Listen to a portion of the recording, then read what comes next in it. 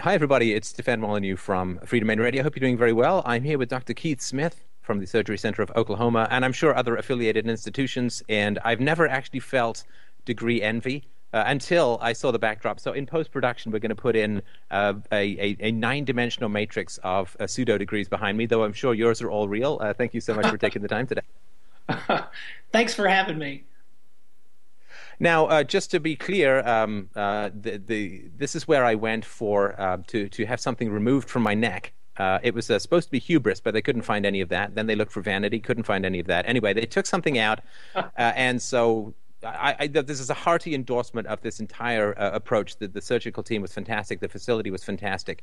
And having grown up in Canada and the U.S. and gone through the grinder of socialized medicine, having what I would consider real patient care for the first time in my life was fantastic. So this is a huge endorsement for this group, with the caveat that if my head actually falls off during the show, that might put a bit of a hiccup in the actual endorsement. But other than that, unless the head actually detaches from my body. So thanks so much for taking the time. I wanted to start off by talking a little bit about there's this kind of conception that the U.S. Suffers from an excess of liberty in medicine, and this is why costs are so high. And for in the U.S., for instance, per capita costs can be 1.5 to 2 or even more times that of socialized medicine. As far as I understand it, you guys don't share this particular opinion that the U.S. is suffering from an excess of liberty in the field of medicine. So where do you see the constrictions occurring that are driving up costs? Well, competition, as you know, in every industry causes quality to soar and prices to fall. And that's all you have to know to really know that what the United States has is a mixed system. It's more of a corporatist model. There's very little of the free market in medicine in the United States, but where you do find it, you find that quality is very high, prices are reasonable, and patients have great access. The two most common examples are plastic surgery and LASIK surgery, where the market really is at work, people receiving the care, the ones paying for it. We've just decided that we were going to emulate that on a larger scale for surgical procedures, keeping in mind that lots of private practice, family practice, internal medicine, pediatric doctors are doing the same thing. We decided to do it for surgical procedures, and the free market it's working. People are having to respond to our prices, even in remote locations far away from Oklahoma City, because they're finding patients leaving on an airplane like you did, and so they either have to respond to that or perish from the competition. And this is a strange thing, right? So if you go to buy a car, one of the first things you're going to see is the price. And these are big ticket items, usually more than what people are going to spend in any decade on any kind of surgical procedure. Why is it such a Byzantine, confusing, foggy mess to try and get prices out of a healthcare system? It seems, I mean, if it's so free market, shouldn't price and negotiation be upfront? Why is it so opaque? Well, it is Byzantine and opaque because there are a lot of layers and a lot of people that benefit from that opacity. And the free market is not at work, and the people who run what I call the healthcare industrial complex or the healthcare cartel in the United States, they want no part of price transparency, because then all of the layers of people who make money skimming off of patients that don't deliver any care at all, they all go away.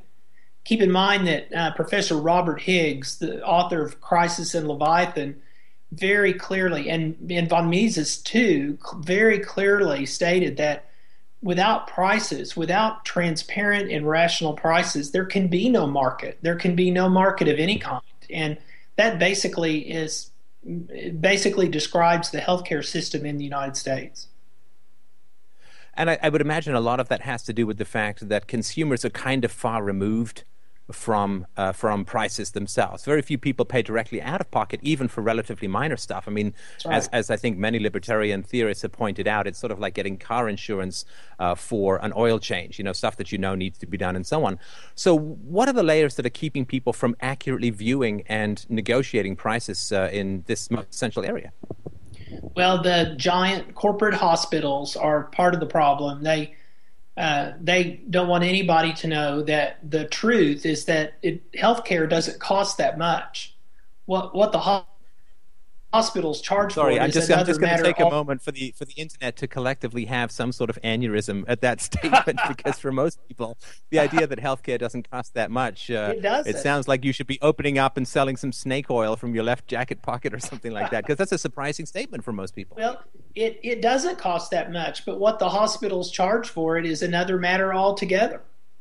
Um, I run a facility. I mean, I run an outpatient surgical facility, as you know, and so I'm an insider, and I know what it costs, and I know what the supplies cost. And when we put our prices online, which was a radical move, it's still very unique. We started at 1/10 of what the so-called not-for-profit hospitals across town charge. We thought that was a good starting spot, but we really don't know if that is the market clearing price or not until someone really starts to compete with us.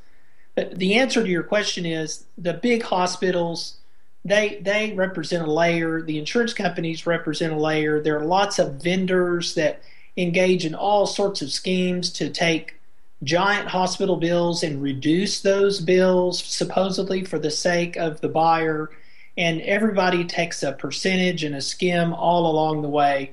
We just decided that we would just put prices on things and tell the whole world and say, here's what we do and here's what we'll do it for. And that's pretty scary to all of these layers that are just skimming billions, hundreds of billions of dollars off of the healthcare consumers in the United States. And I think I remember hearing a story just before I went into surgery about the degree to which your open price transparency has actually affected other service providers elsewhere, where people are coming in waving stuff saying, how come you guys are charging me 5 or 10 times this amount? Yes, I get several emails a week from people who go into the hospital and hey, they have a plane ticket in one hand and our prices printed out in the other hand, and they tell the hospital, "Are you going to step up, or am I flying to Oklahoma City?" And that's happening outside of Oklahoma City. And so we're actually saving people money when we're not even doing the surgeries many times. But locally in Oklahoma City, we've had a tremendous deflationary effect on the price of healthcare services in this area. It's truly been remarkable.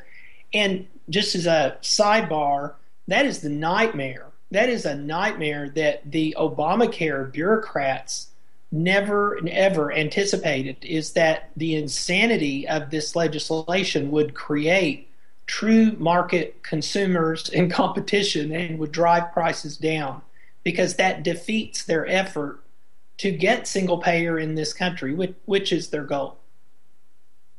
That's very interesting, and I never thought of that, but I think I understand what you're saying. So, as the hundreds of thousands of pages of regulations and the endless complexity, and actually, I was just reading the other day that the public sector unions are turning against Obamacare because they're undercutting what the public sector unions can provide in terms of healthcare.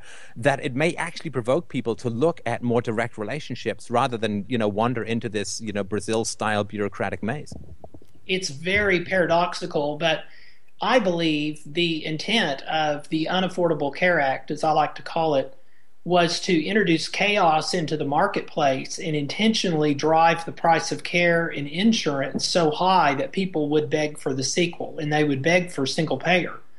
What's happened, though, is it's created shoppers. It's created shoppers out of American healthcare consumers, and now they have that sticker shock that Jim Epstein from Reason Magazine said is mostly absent. So they're looking online and they're saying, well, wait a minute, I can have my knee arthroscopy done for half of what my deductible is on my insurance policy if I go to Surgery Center of Oklahoma. So they're asking for prices, they're demanding prices because people with health savings accounts, high deductibles, people that are part of self-funded businesses that pay for their employees' care out of operational revenue, they're shopping. And that is a nightmare for the bureaucrats in Washington, D.C., that want all of the layers and want all of the price opacity so that their cronies can clean up. Right, right. Now, I mean, of course, there's several things that are interfering with free market operation. One, of course, is the tax deductibility of the usually employer deductibility of the insurance plans, right? Which comes out of the Second World War when you couldn't give people raises, and instead you had to give them some other benefit. And what they did was said, okay, we'll pay your health care, which is, I mean, they don't pay your life insurance, they don't pay car insurance, but health care becomes one of these things. And it seems to me like of all the things you'd want in human life to really feel like you had visceral connection and control over, healthcare is one of those things. And yet it seems that people seem almost desperate to find some way of abstracting themselves from direct price consequences, direct negotiations. And that seems kind of strange to me. I don't know if that's the result of all these regulations or if that desire is driving the regulations. But boy, it seems to me, I mean, the degree of control that I felt over my own healthcare when I could simply go and pay something and get something done was a huge relief. I mean, I think the anxiety that people face with all these layers and bureaucracies and crossing their fingers, I hope this is covered, this is rejected, and so on, it distracts people from, I think, taking more control over their own health care and feeling like they're a player in really the most important market, which is your own health. Yeah, I would agree. And you pointed out something very important. You would think that providing health care for yourself or your family would be top priority when, in fact, contributing to your pension that's held by Wall Street is a tax-deductible activity when your health care is not. So that gives you an idea of the power of the health insurance lobby, that they've prevented that. The health insurance lobby does not want the tax deductibility of purchase of health insurance because right now, with employers in charge of purchasing health care, they can write one policy that covers thousands. If the tax treatment of healthcare purchases is equal between employers and employees, the insurance brokerages have to write thousands of policies to cover thousands of people. So their overhead goes way up. It's much more difficult. People cannot be herded and controlled into these cartelized PPO networks so that they can funnel business to their pals, and it becomes a much, much different game. Well, and there's, I think, a terrible thing that occurs in the American lobby process with regards to healthcare, which everybody wants their pet illness, and I say that with a degree of sensitivity. Everybody wants their pet illness to be covered by everyone so that they don't have to pay for the costs themselves. And this is why you get some very obscure things trying to be written into everyone's policy, which is a purely political process, would not be supported by the free market at all. And this is why you end up with these monster things where, 20-year-old guys have to buy fertility insurance, for infertility issues and so on, which they'd never in a million years want to buy. But because everyone's piling on using the government to try and get their pet peeve, pet cause, pet illness on everybody's insurance, I think that's another thing that drives things up and reduces choice that would be much more carefully tailored to people's actual needs. And while the insurance companies complain many times about these mandates that, like you say, make a 20-year-old buy fertility insurance, they actually profit from that wildly because the risk-benefit proposition of a 20-year-old having to buy pregnancy insurance, it's very likely that the insurance company is not going to have to pay out a claim on that. So they actually like that arrangement. Keep in mind, too, that the presence of insurance and the presence of third-party payment, somebody else is paying for this kind of effect, is a huge part of why healthcare is so expensive in the United States. Where insurance is absent, for instance, in LASIK and plastic surgery, like I said before, you find prices very reasonable. At our surgery center, where insurance is absent, you see prices like you saw when you came to our facility. And the care is affordable because that's one of the great myths. It doesn't cost that much, but once you introduce these third parties, go get an estimate to get your roof replaced and tell the guy you're going to pay cash, and you'll get a much better price than if he has to deal with your insurance company. Well, and I mean, one of the visceral things was when the biopsy was taken from my neck, the first bill that came back was crazy high. And then they said, oh, no, he's not covered by insurance, he's paying. And they're like, oh, okay, well, then it's, X amount less. And this is another thing. You just don't haggle for price. I mean, I was thinking about that after the fact, and I thought, well, if I'd been covered by insurance, would I really have gone to the wall to fight that price? and to ask for something more reasonable. And of course, no, I would have just sent it off to the insurance company and it would have gone into the great glom of bureaucratic payments. But I thought, well, because it's come into my bank account or my Visa statement, that's something that I'm going to push back on. And I think that's not something that happens. And of course, the people who are making bills love to deal with insurance companies because there's much more bureaucracy and procedural. They just tick their boxes. They don't fight for price in the way that individual consumers do. That's right. Keep in mind, too, there are a couple of scams and scandals in the United States where people have figured out a way to make money from the fact that the bills are gigantic. There's a whole army of people who reduce medical bills and charge a percentage of the extent to which they reduced it. And many of those people are inside of the big insurance carriers. So the insurance carriers are paradoxically incentivized to seek out the highest bills in order to maximize that repricing revenue. The other scam is the hospitals, particularly the not-for-profit hospitals, they claim that what they don't collect was a loss. So they are incentivized to charge $100 for an aspirin because then when they only collect $5, they claim they lost 95.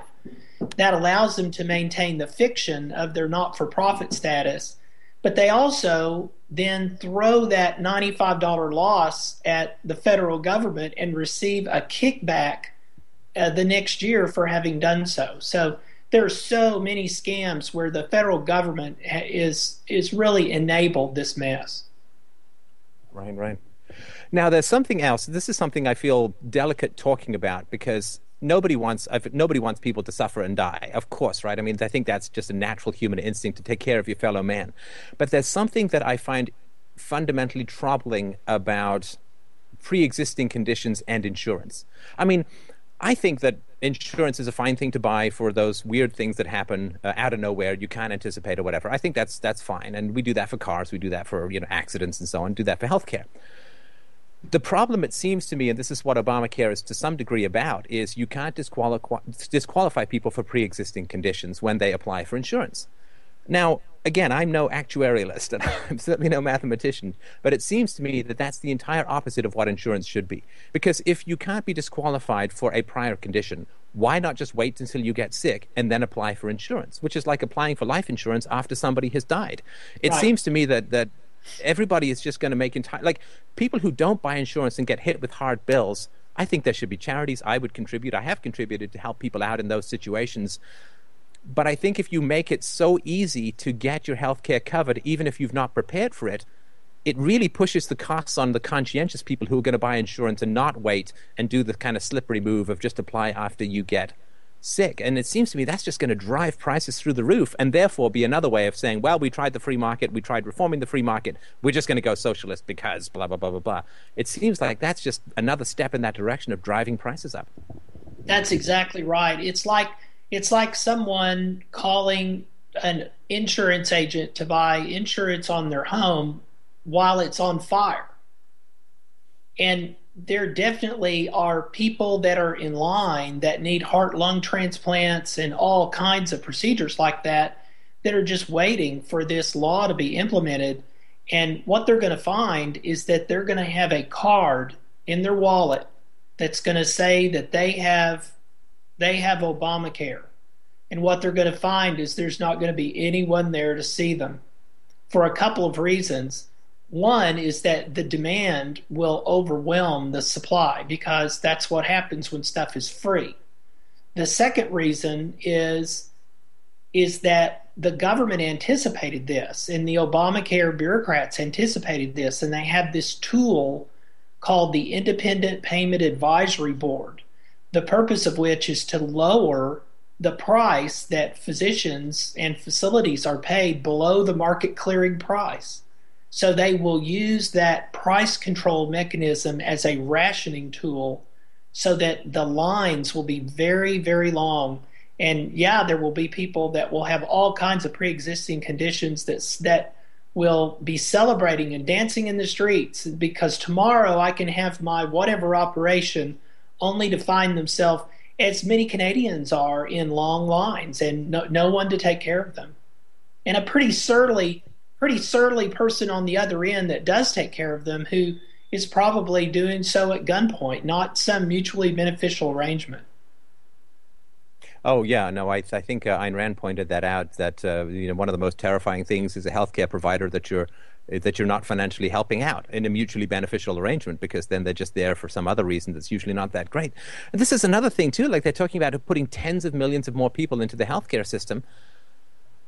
Again, I mean, you just wish people had, Econ 101 in grade 7 would cover this, which is that if you're starting to jam tons more people into a healthcare system without a concomitant or simultaneous increase in the number of doctors, what are people that think going to happen to waiting lines? I mean, the number of doctors is calibrated, at least roughly in some vague free market sense, what's left of it, to the demand. But if you're going to suddenly increase the demand without increasing the supply of doctors, and you can't increase the price because it's legislated, I mean, it's not brain surgery to figure out what will happen from there, but people don't seem to even, they just think this is going to be magic. What, you're going to clone doctors and just have everyone in your living room? It doesn't make any sense. People expecting things that simply in reality can't happen.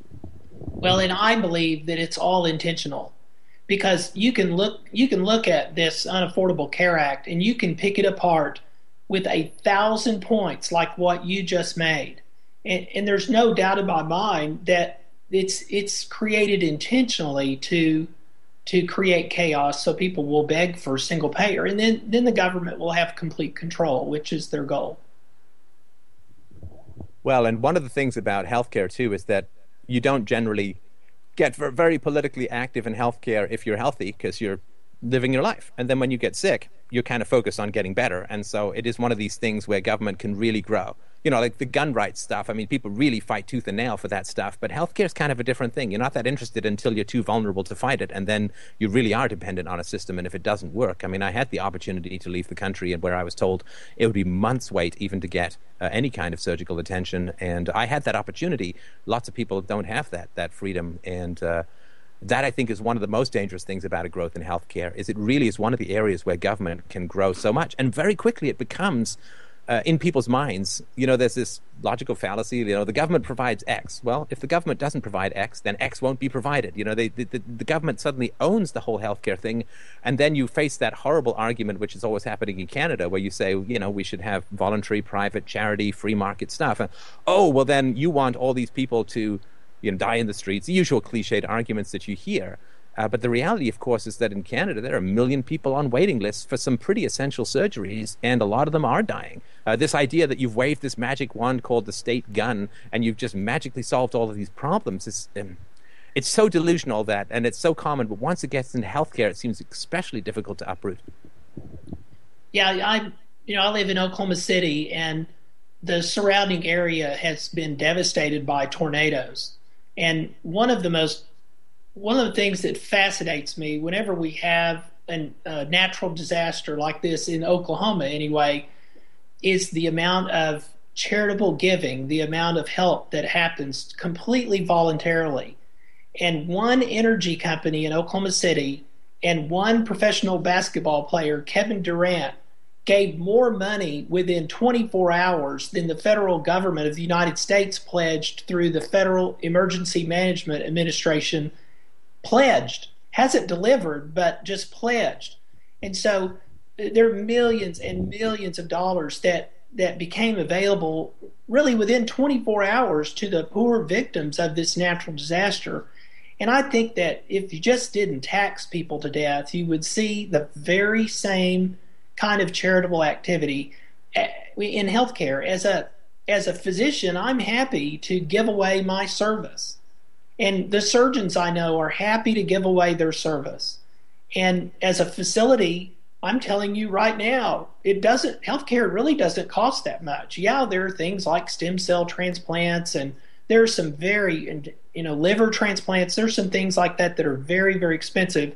But that's what insurance is for. It's for those rare catastrophic events where a large pool of people pay in, and the events are very unlikely.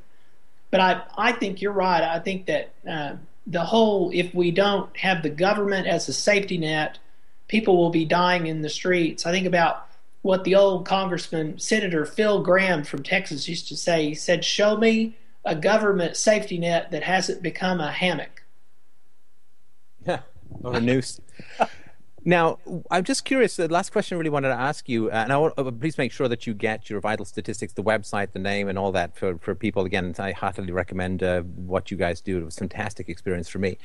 But are you like what is it for other doctors when you talk about this stuff? The doctors who are sort of, I heard a statistic that between a quarter and a third of doctors' time is spent on paperwork. I mean, God, that's so frustrating to think of the skills that are being wasted on typing and writing. When you talk about your approach and your direct relationship with the customers and the efficiency and the fact that you can really help a lot more people, are you like the freedom crack dealer for your local for your local hospital, local doctors and so on? Are they like, oh, show me a little bit more leg and maybe I'll get in that car? Are they tempted? How do they respond to it when you talk about your approach with other doctors? Yeah, almost every physician that I talk to wishes that they were in the same situation or had created the same situation that we have. We basically just identified all of the things that we think are nightmares for our patients and all of the things that we think are nightmares for our ability to practice, and we've systematically eliminated those things, one of which was dealing with the federal government. We haven't taken a dime of federal money since we opened in 1997. So the reception that I've had, and I'm speaking all over the country, the reception that I've had has been very warm, and physicians want to know, how did you do this? What are the logistics? They're very, very interested. Large businesses are very interested in what we're doing, and they're flying people to Oklahoma City from all over the country. The people that hate what we're doing are the people who benefit from the price opacity, and it's the big corporate hospitals and the big insurance carriers. They don't like this one bit. Well, the price of virtue is always the hatred of the greedy. So I want to make sure that we get your vital statistics. It's the Oklahoma Surgery Center. You guys have a website, and if people want to contact you to arrange for you to come and speak or interview and so on, how would they get in touch with you, and how can people find you? It's actually called the Surgery Center of Oklahoma, and our website is surgerycenterok.com. And there is a link to my blog there. We're on Facebook. We're on Twitter. I can be contacted on Facebook or Twitter. There is an internet hotline that's 405-475-0678. And a real person answers that in business hours. So if somebody has a question and they think they might need surgery, the call back that they get will be from a surgeon, and they can talk things over. You know the drill. That's what happened with you, I think. But we're happy. Oh, yeah. And just wanted to really reiterate, I mean, the degree of customer care was staggeringly great. And staggering not because the free market didn't provide it, but just because I crawled out of a socialist rat hole. So, I mean, the contact was consistent and comforting and helpful, and you guys made it as easy as possible to go through a challenging ailment. And so, I really thank you for that. And again, hearty recommendation. Thank you. I'm glad you're doing well.